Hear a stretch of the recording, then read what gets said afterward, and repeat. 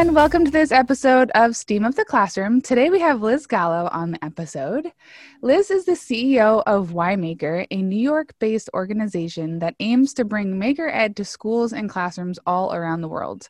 Liz has taught technology and engineering, STEM-based project-based learning, and design thinking. And she loves to help schools engage in maker education and create maker spaces. So I'm super excited that Liz is on today's episode.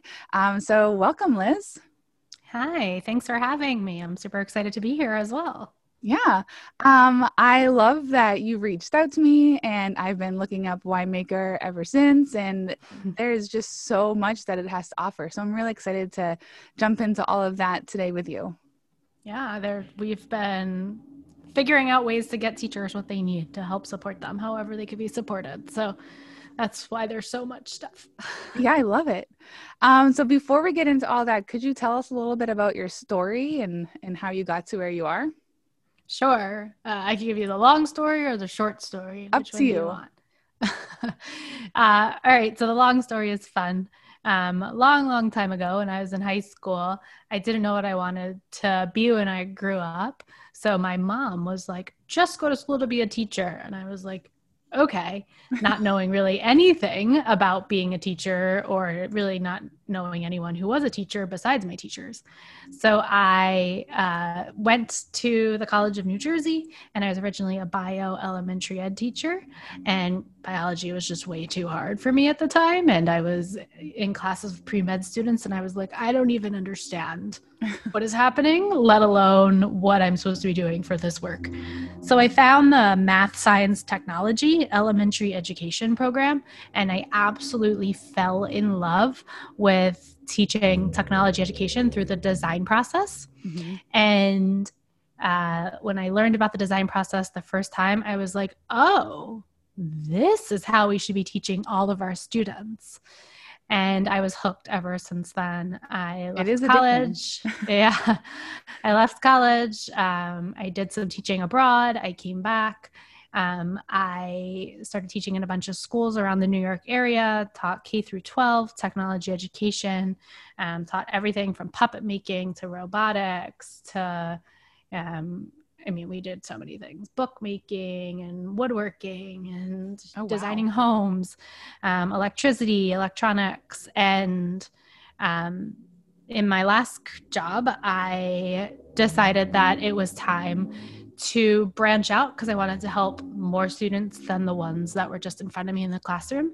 So I took the leap. I left the classroom and I started WhyMaker. And now we do professional development for teachers to help them have more STEM, Maker Ed, technology, design thinking in their classes. Oh, cool. Wow. It's so interesting to me how many different types of STEM you taught. Yeah. I love it. And it's so true to what STEM really is. There's just so many different avenues that you can go down. Mm-hmm. All with the main focus being that design thinking process, mm-hmm. where we're solving problems, we're creating, we're designing, we're working together as a team, we're being innovative. And that, that's the main focus of STEM for me. The rest is just the tools and materials that we add on. Mm-hmm. So true. When you were teaching, were you teaching K through 12 all at the same time? Like, were you bouncing between schools, or it was like different schools and different job opportunities?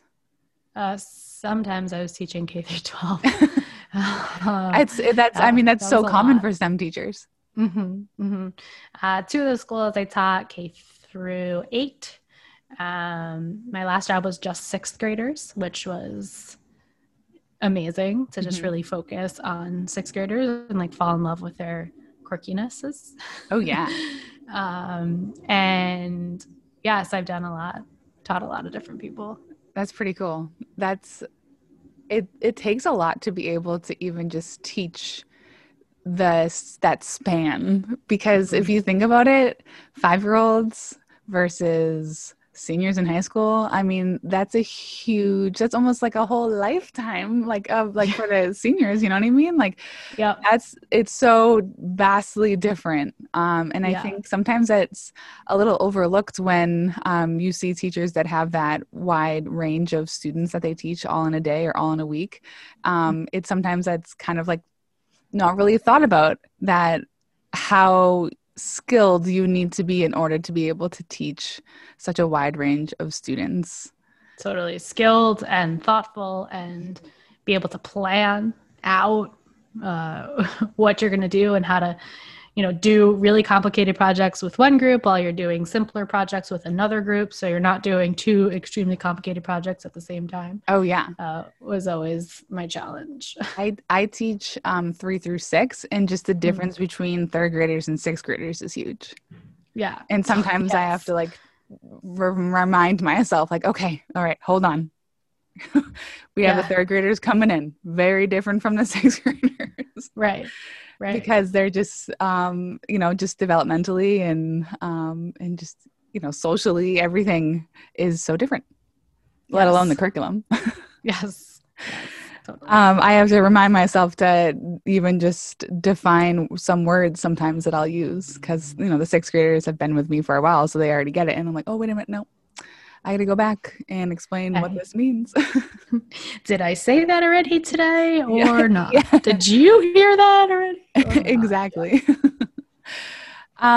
Okay. So you have taught or worked with students in schools all around the world. I would love to learn a little bit more about that, and just if Maker Ed is different around the world or how it's similar, just kind of your experience in that.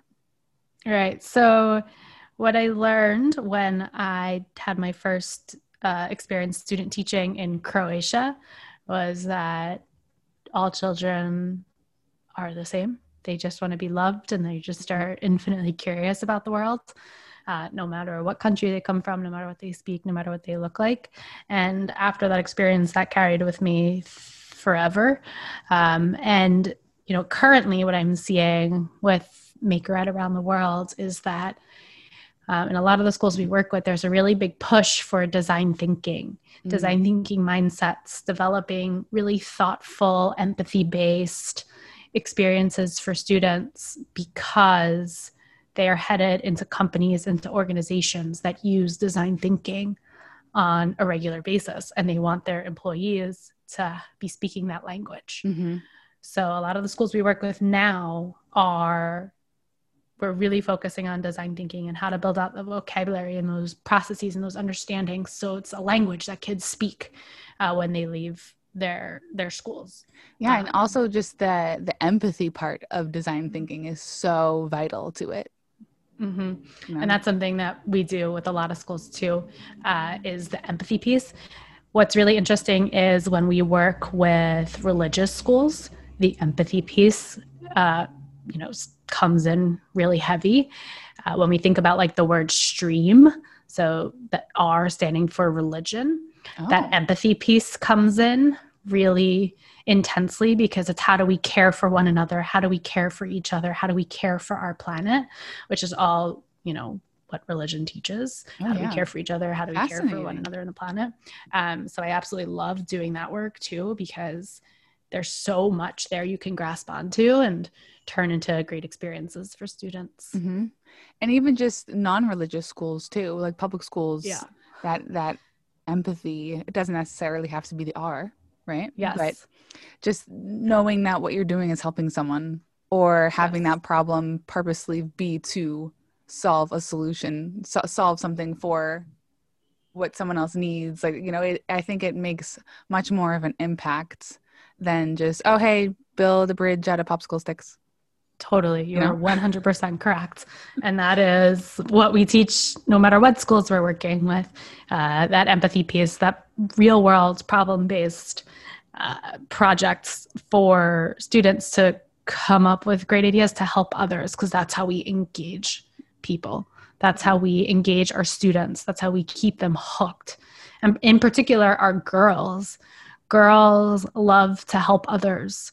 So STEM projects that help others really hook them into designing and creating solutions and thinking like an engineer and continuing to pursue that pathway of STEM careers. And even just if you're posing a problem or you're posing some kind of challenge to the students, even if you just add in that little storyline of, instead of just build a bridge out of popsicle sticks, what if, there's people on this island that need to be able to get to the main island for their food and their water and things like that. Just adding in like that storyline can be a starting point too, to add in the empathy if you're not knowing where to begin. Yep. We just did this last week. We, every week with WhyMaker, we've been hosting weekly workshops. And last week we did a workshop where we just used cardboard pieces, and it was for preschoolers, right? The workshop was intended for like preschool teachers to join and learn some techniques that they could be doing with their preschool students around STEM.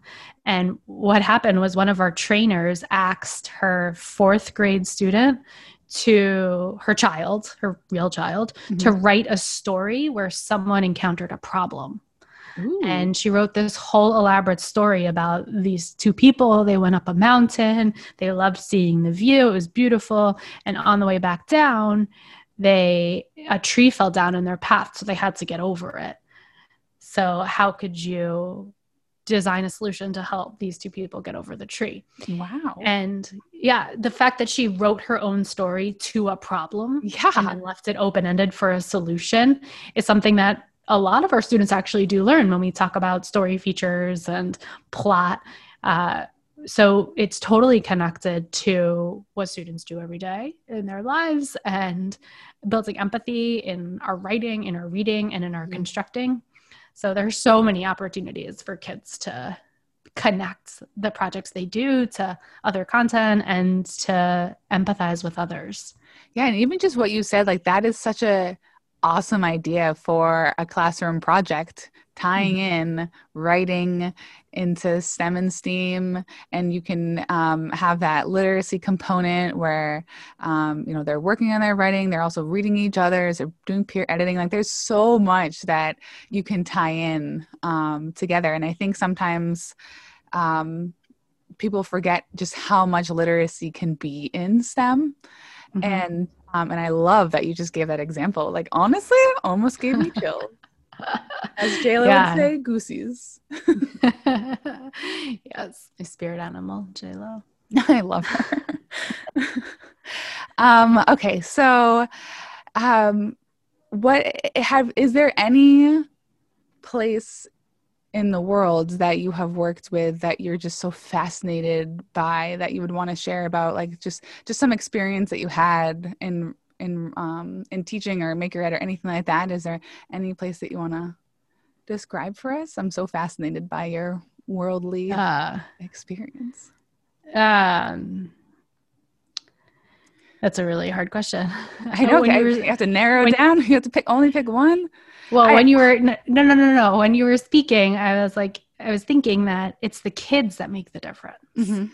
And there's kids all over the world that have made a difference in my life and have impacted my thoughts and my beliefs about the world and us as humans. And there's no place in particular that stands out. There are kids in particular that stand out. Oh, wow. I think, the world is amazing. I truly believe there are more good people in the world than bad. And, kids are incredible, no matter where you are, no matter who they are, no matter what language they're speaking. You can communicate with them through STEM, which is something that I love. Doing work with children who speak Mandarin, who are trying to learn English, and we're doing robotics. We're doing Lego robotics stuff. And we're in this 8-week program where they're playing with Lego, and I'm speaking English, and we're playing, I know no Mandarin, nothing. And we're playing with the robots, and we're creating and designing, we're following instructions, we're trying to solve problems. And after this 8-week program, they come and they're like using words that we've talked about for the last 8 weeks: torque, wheel, axle. Oh, wow. And, all these words that they're speaking in English, and they're showing me the products, right? They're showing me the wheel, they're showing me the axle. So they picked up all this vocabulary naturally just from engaging with the materials and the tools. And, it opened my eyes to, we really should be communicating with our children through hands-on experiences to really help them learn language, to help them learn content. And there's so many opportunities there to let that happen in STEM classes. Yeah, and even just in my class, I have all the students in the whole school, so we have English language learners as well, and I always kind of get this sense that when they get to have that hands-on experience, and even if they're working in group, even if it's their first week of school in our school, never having been in an English-speaking school before, and they get to just build and be together with other students, I think it's comforting. I've noticed, and I've had their homeroom teachers and the ESL teacher, that they've said we love that they have this experience of hands-on and being able to work with the other students, even if they can't quite communicate fully. You can communicate through building and showing each other what your ideas are through drawing and things like that. And I think there's a lot of value in that might not necessarily be intertwined into every type of classroom or learning opportunity, but I think there's such a need for it, especially when you're trying to communicate across different languages.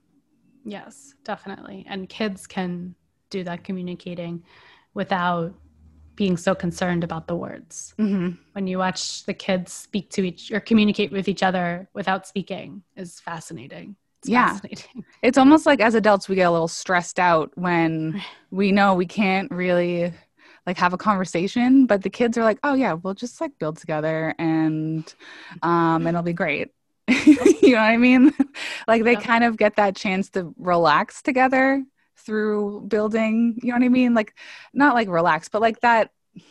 Yeah. The adults. Just be a kid. Yes. We have the stress and anxiety of trying to be perfect as adults and trying to do whatever project it is that we're doing in whatever capacity. But when the kids are together, it doesn't matter to them if their friend never talks, or if their friend speaks a different language, or if their friend is whatever. They just like to be together and to problem solve and to build and to just be hands-on.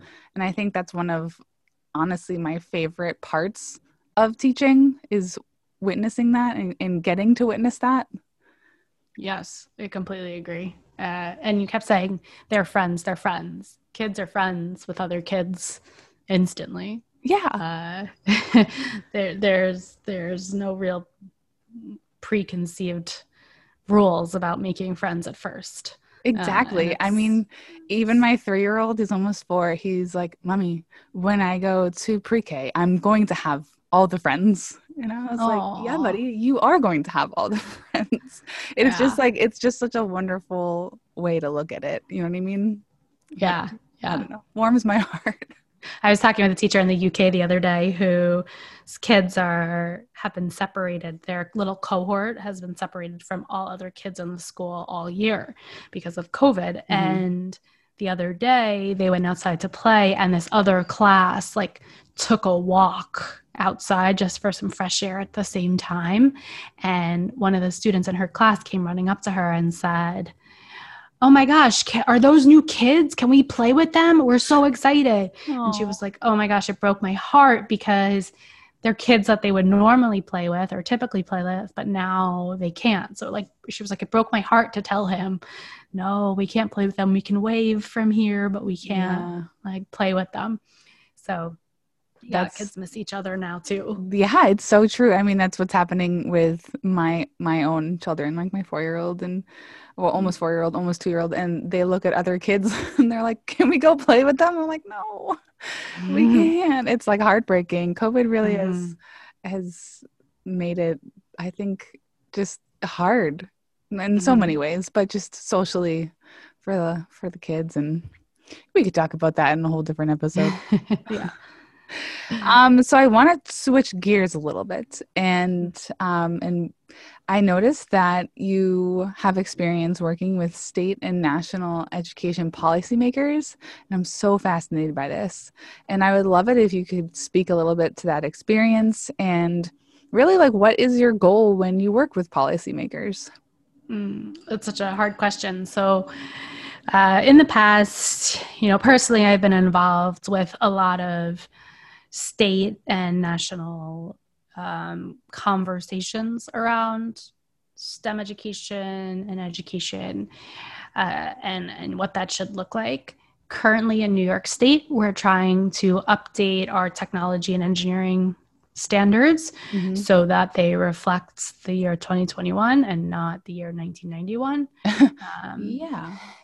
And so we've been working with leaders at New York State Department of Education to help make that happen. And it's a lot of work because, you have to prove that this is worthy and that people are going to use it and that it's necessary. And, you're constantly continuing to try to have that conversation and make that fight.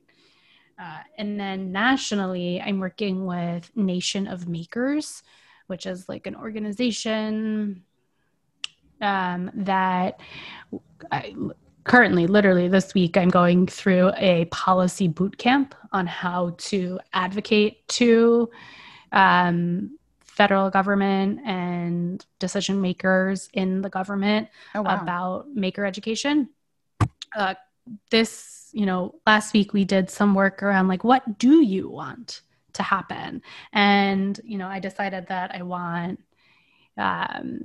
design thinking to be taught to all students in America. And the challenge was, create a news headline.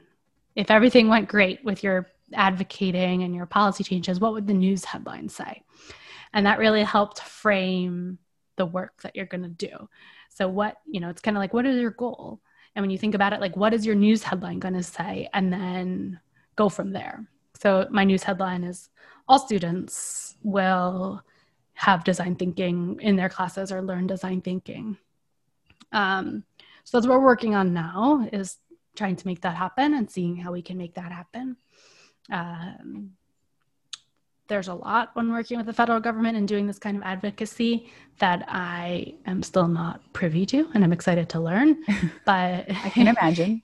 Yeah, it is work that we're engaging in. And there's a lot of fine lines and like stepping on people's toes and repeating yourself and,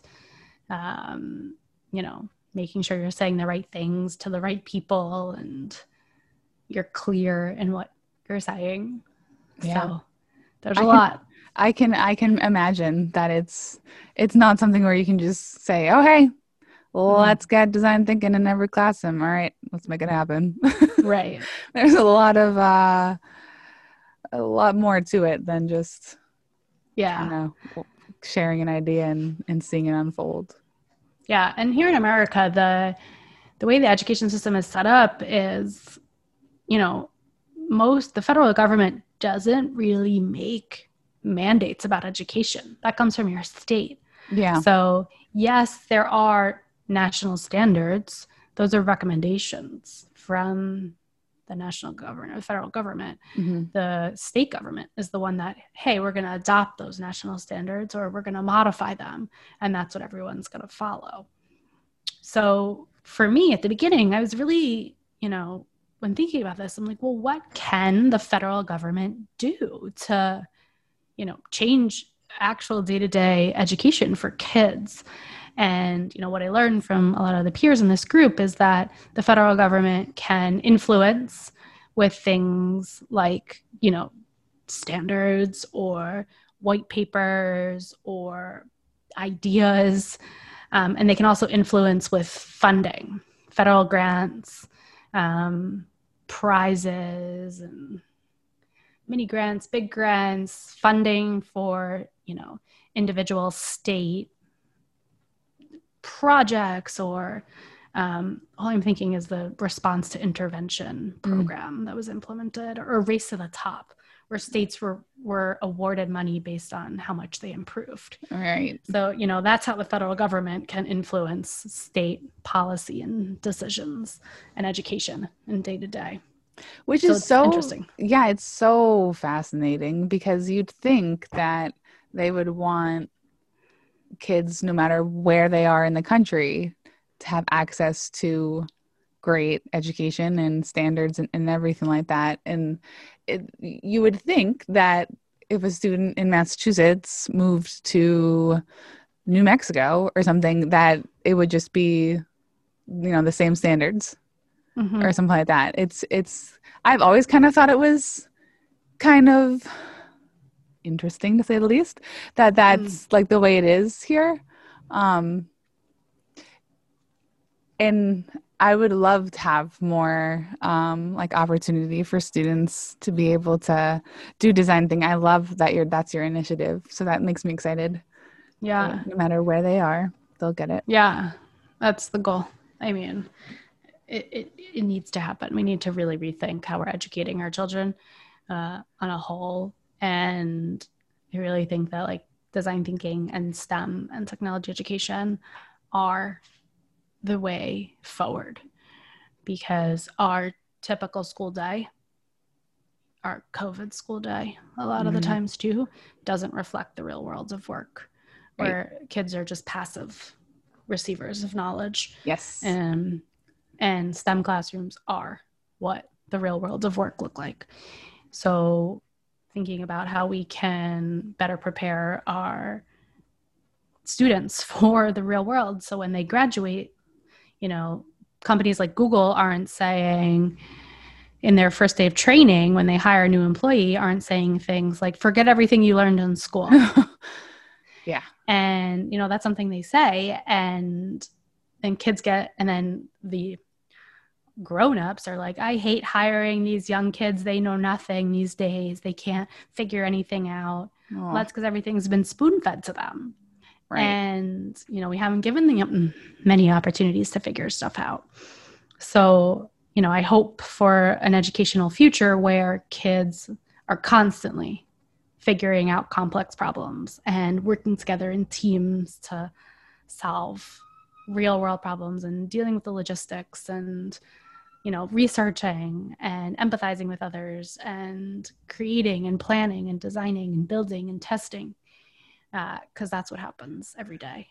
Yeah, and being able to create without specific instructions on how to create whatever it is, allowing that opportunity for the students to make decisions for themselves, I think is so vital. And in my classroom, and I've said this before on like other episodes, just the difference between the beginning of the school year versus the end of the school year. And now that I've had kids for several years in a row, the STEAM lab is in its third year.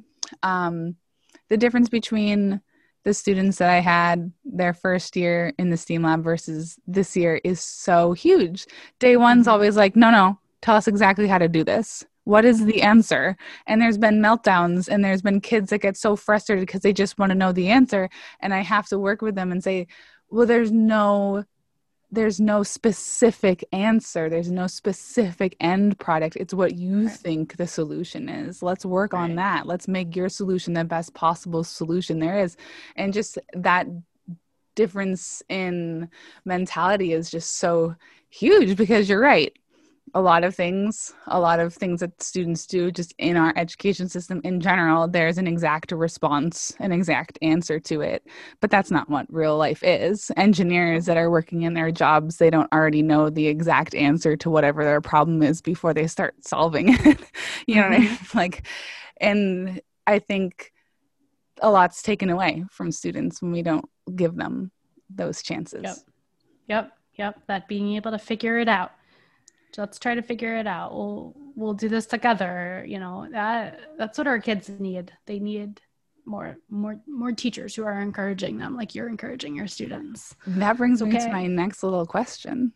Yeah. So I have many friends who are teachers from all over. And many times I've heard that teachers don't think that they can make many changes because they're only one person in one classroom. Mm-hmm. And that's even like just when approaching district admins or like their building principals or anything like that. They just feel like, well, I'm just one person. How can I possibly make a change, let alone make like a change at the state level or anything like that? Do you have any advice for teachers who would want to help make a change? Like Mm-hmm. just from your experience in general, what would you say? So, number one, there's 20 children in front of you who are going to grow up to be functioning citizens in our society. So, start doing things with them that you want them to be when they grow up. Think about the employees you wish you had. Help your students be those people. Help your students be those citizens. So, do the work in your classroom. Secondly, state organizations, state teacher associations are really a great place. They are the conduit between teachers and government. There's a siren going by. That's okay. You live in New York City, right? Yeah. Yeah, I would assume that it's probably pretty noisy all the time. Mm-hmm. All the time. Okay. The state teacher associations are the conduit between teachers and state ed. So a lot of times the state teacher associations work really hard to find other teachers to advocate for changing the way that teachers teach. And, in every discipline, there's an association to help support teachers and to help make those changes. So thinking about joining those organizations, finding ways you can help the people who run those organizations advocate to state ed for change. That is the easiest way to do it.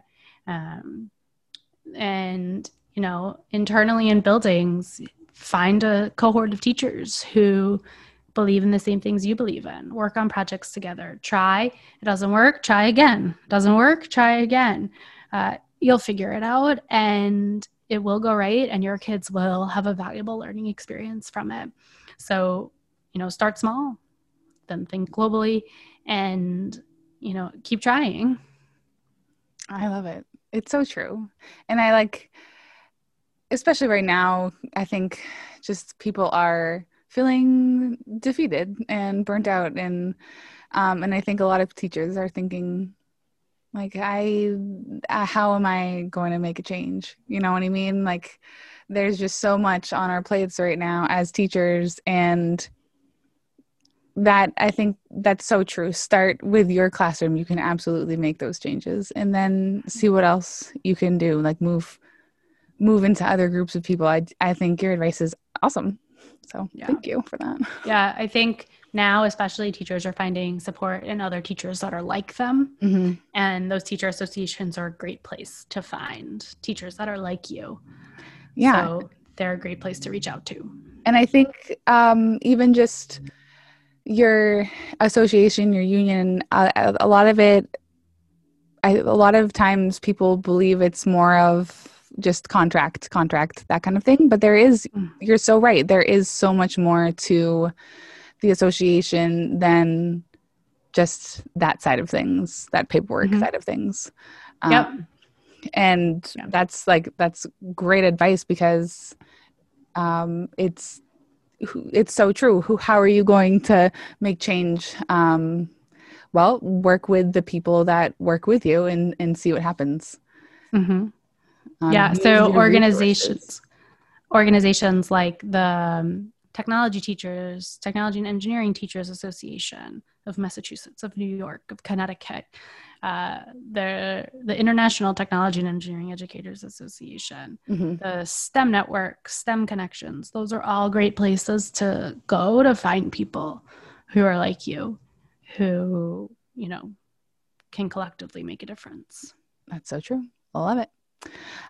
Okay, so let's talk a little bit about WhyMaker and just all of the things you provide, specifically that professional development aspect.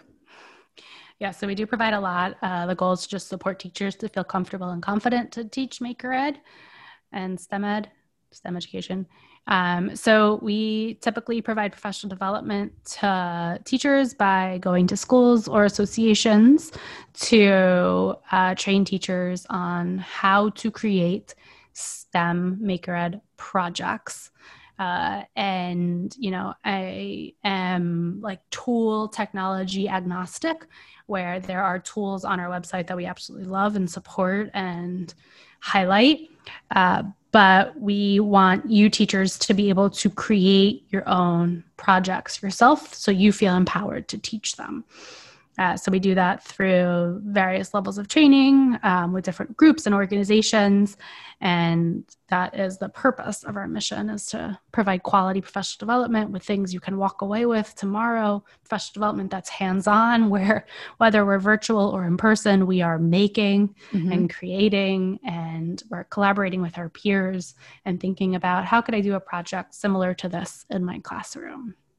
That's awesome. That sounds really unique, and especially the hands-on aspect, no matter if it's in person or not. I love that. Yeah.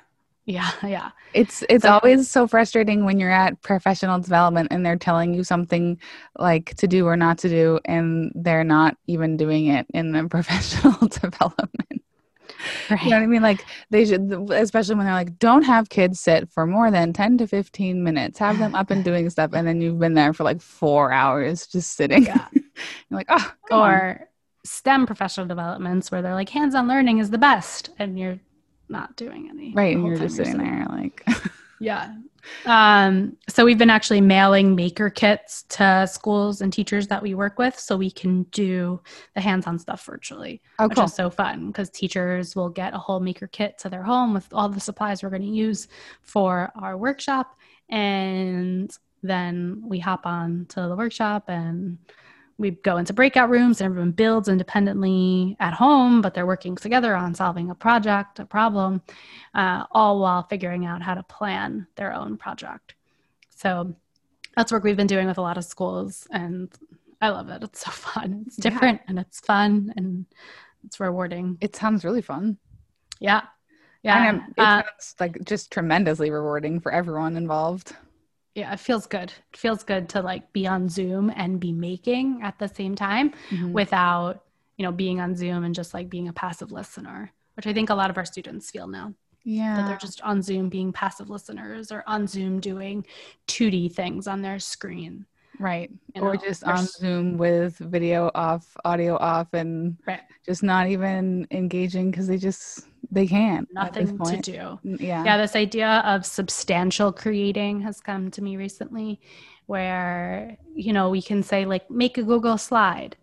Okay, that's fine. But where's the substance in that? You know, I can put a bunch of things on the Google slide and show it off, but it doesn't feel like I created something. It doesn't feel like I did a ton of work to make that happen. And I think kids now are so, you know, used to doing slides and Jamboards that there's not a ton of ownership there. They don't have ownership of the things they're doing.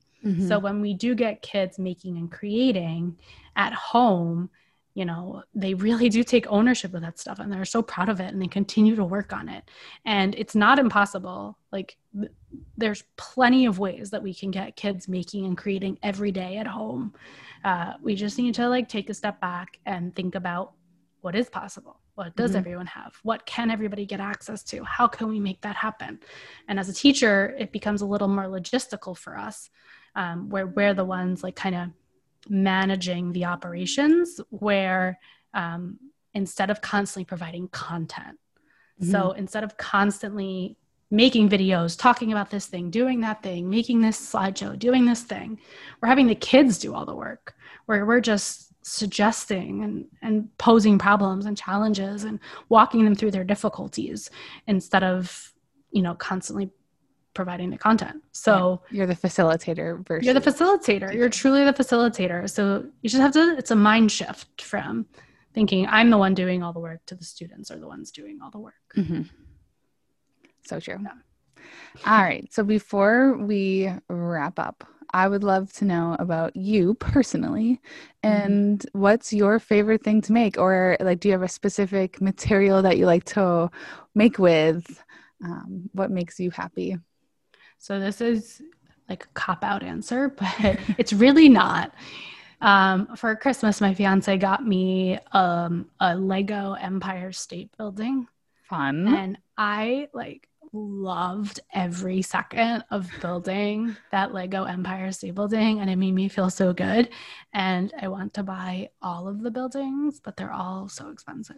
That is true. So that was just a moment recently where I was like, this makes me really, really happy. I'm also into paper folding lately. Ooh. And I'm working on building a paper elephant head. Oh, cool. It's taking longer than expected. But that's okay. Yeah, it's going to be big. But oh, really? Yeah, it's going to be huge. Like hanging up on the wall huge? Yes. Oh, wow. Yeah. So that's been fun, but it's, something that you could do at home when there's something else you can't go outside. Yeah. Both of those sound really fun. It's whatever really like makes you happy, Mm-hmm. And like that's become like one of my favorite questions to ask the students, like, what do you love to make? And they're like, what? Yeah. And I'm like, when you use your hands and there's something that you create with them, and they're like, I don't create anything. Exactly. And that's like, yes, but then you talk about it and you're like, yes, you do. Let's go over like what your like day-to-day looks like or something like that. And a lot of times it comes down to like, oh yeah, I was helping out in the kitchen and we were making pizzas, and I was like, oh, what was that word? And they're like, we were making pizzas. And I said, oh, you were making. Yeah. You were constructing the pizza. And Right. then like the aha moment happens and they're like, oh, wait a minute, I do making all day and I do things like that. And then it's easier to pull out what brings you joy in making from like those conversations, but they don't realize that it's all around them. And then, you always have the students that really don't do any making, and we have to find what makes them happy. Right. So the idea that doing things, creating stuff with your hands makes you happy, makes kids happy, and they're struggling to explain to you what they're making with their hands is the part that concerns me, because they're not doing enough of it. They're not getting those experiences as much as they should. And I think the resources that we had in our school buildings was a place where a lot of kids were making and creating. And now that they're at home and they don't see those resources, and there's not the adult there encouraging them in the way maker educators know how to, they're really struggling with that substantial creating and ownership that brings them joy. Yeah. And just even the like self-care that is in making and creating, there's so much that just mentally is just so good for you. And I think for STEAM and STEM, there's a lot more self-care to it than people probably realize, and how good it makes you feel when you create something, and how good it feels just to have your brain focusing on that and kind of like ignoring all the other noise in the background of whatever it is. That's at least how I feel when I'm being creative. And even just like lately, I got a Kindle, and because I haven't been able to really, where we are right now, we just can't have a lot of books, and when my kids being so little, it's hard to read. Not gonna lie. And just realizing and being able to read at night is just been bringing so much joy to my life that I was missing. And me realizing that there, to me, reading a book that I can't stop, I can't put down, instead of like watching just whatever it is on TV, or kind of mindlessly staring at it, but really just scrolling on my phone. Like there's just so much more joy in reading for me. And I think that students probably feel similarly when they're creating, that there's so much joy in creating, and they had a blast doing whatever it is that they were making, versus maybe where they were just like vegging out doing something else. Yeah. I think that's something that's really just been lost in Totally. the pandemic. Yeah. And there's a sense of accomplishment when you create and make something and it Yes. works and you made it. And that's a part of the self-care too, is that they feel this sense of pride and accomplishment that they really don't feel elsewhere. Exactly. Yeah. Well, Liz, this has been fantastic, and I would love to just keep picking your brain, but you're a busy lady, so I'm gonna let you go. But before you do, I would love if you could share how people can find you, how people can find about WhyMaker, and what the social media handles are. Sure. So we're www.whymaker.co, WhyMaker.co. And we're at WhyMaker on all of the social channels. Every week we host workshops for teachers to talk about STEM and Maker Ed in their classrooms now. So join us every Wednesday afternoon. You can find that on our website, on our STEM community workshops. We have a great online course that's all about the Maker Ed professional development I was just talking about, where we can send you a maker kit. You can do it all by yourself. You don't need your whole school to buy into it. If you're super into it, then the online course is for you. And yeah, we are around. You can reach out to me, email me, you can send me. I have a cool texting app where you can text me, and every week I send teacher tips. Oh, fun. So you could text. Yeah, it's awesome. So you can send a text to 347 584 8461. That doesn't sound right. I forgot the number. All the numbers are the same. I'm sorry. I will get it. I'll make sure to put the number in the I was episode right. notes too. It was right. 347-584-8461. So you can send a text, tell me you heard me on Tori's podcast, and you will start getting teacher tips every week. That's super cool. And if anyone wants to reach out to me, my website's steamuptheclassroom.com. You can find me on Twitter, steamuptheclsrm, or Instagram, steamuptheclassroom. Liz, this has been so amazing. I'm so happy that you reached out to me. I love what you're doing. I love WhyMaker. I'm gonna deep dive into it, even more so than just when you had originally reached out. And I just think there's so much to offer. So I'm so excited to get to know you more as we move into life and other things. So please stay in touch. And thank you so much for coming on the podcast. Thank you. Thank you for having me. It was wonderful talking